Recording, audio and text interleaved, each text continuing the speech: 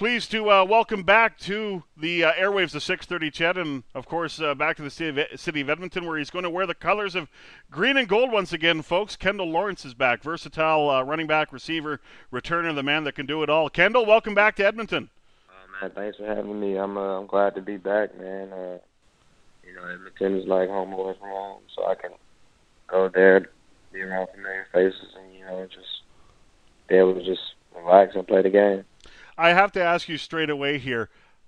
When did this become like a real reality within your, in your quiet moments? Did you think that this was on the radar right away for you? That once 10 a.m. Edmonton time hit on February the 14th, the Eskimos were number one on your list. I didn't really know too much at all. I had great times in Edmonton. Won my first championship there, and really I kind of just kind of missed that atmosphere. So I knew I prayed about it, and it's kind of just what God led me to, and I'm glad it was Edmonton. When Ed Hervey reached out to you, were you surprised? What was your reaction? I wasn't really surprised. I mean, just from the past season and how things went over there, and how it could be used, and the whole scheme of the game. I feel like it was just a little something that they might have been missing, and I'm glad they felt the need that it was me. So I'm just thankful for that. I'm ready to be a part of it. When you look at this team now, I mean, Shamawd Chambers was signed back by Ed Hervey last week. Now you're signed back. A lot of the core on offense is back. You don't have some pieces. You can't keep everybody together, but it's definitely looking a lot like the 2015 team on offense.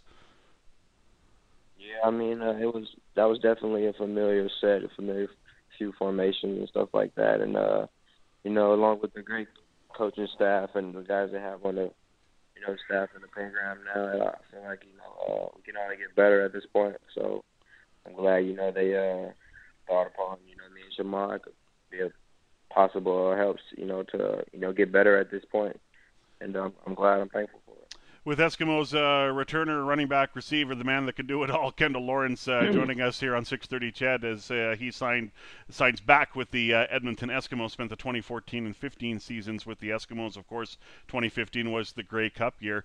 I got to ask you quickly about last season, and you followed Chris Jones to Saskatchewan. Didn't work out for you. You ended up with the Hamilton Tiger Cats to finish the season.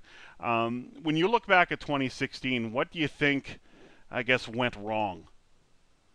Same thing, I could just say, terms weren't as agreed on as they were supposed to be. I just feel like everything happens for a reason. And it's just that particular year last year, things just weren't, they weren't going as planned. That always happens in life. You kind of just have to be able to readjust to it and keep going forward. You can't get down or feel bad about it. You just have to know, like, this is a business also at the end of the day, and you have to do what's best for yourself.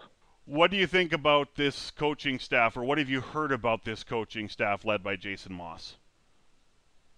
I mean, I heard it's just fast paced, hardworking, very like verbal like program they have running right now, and just it's player friendly.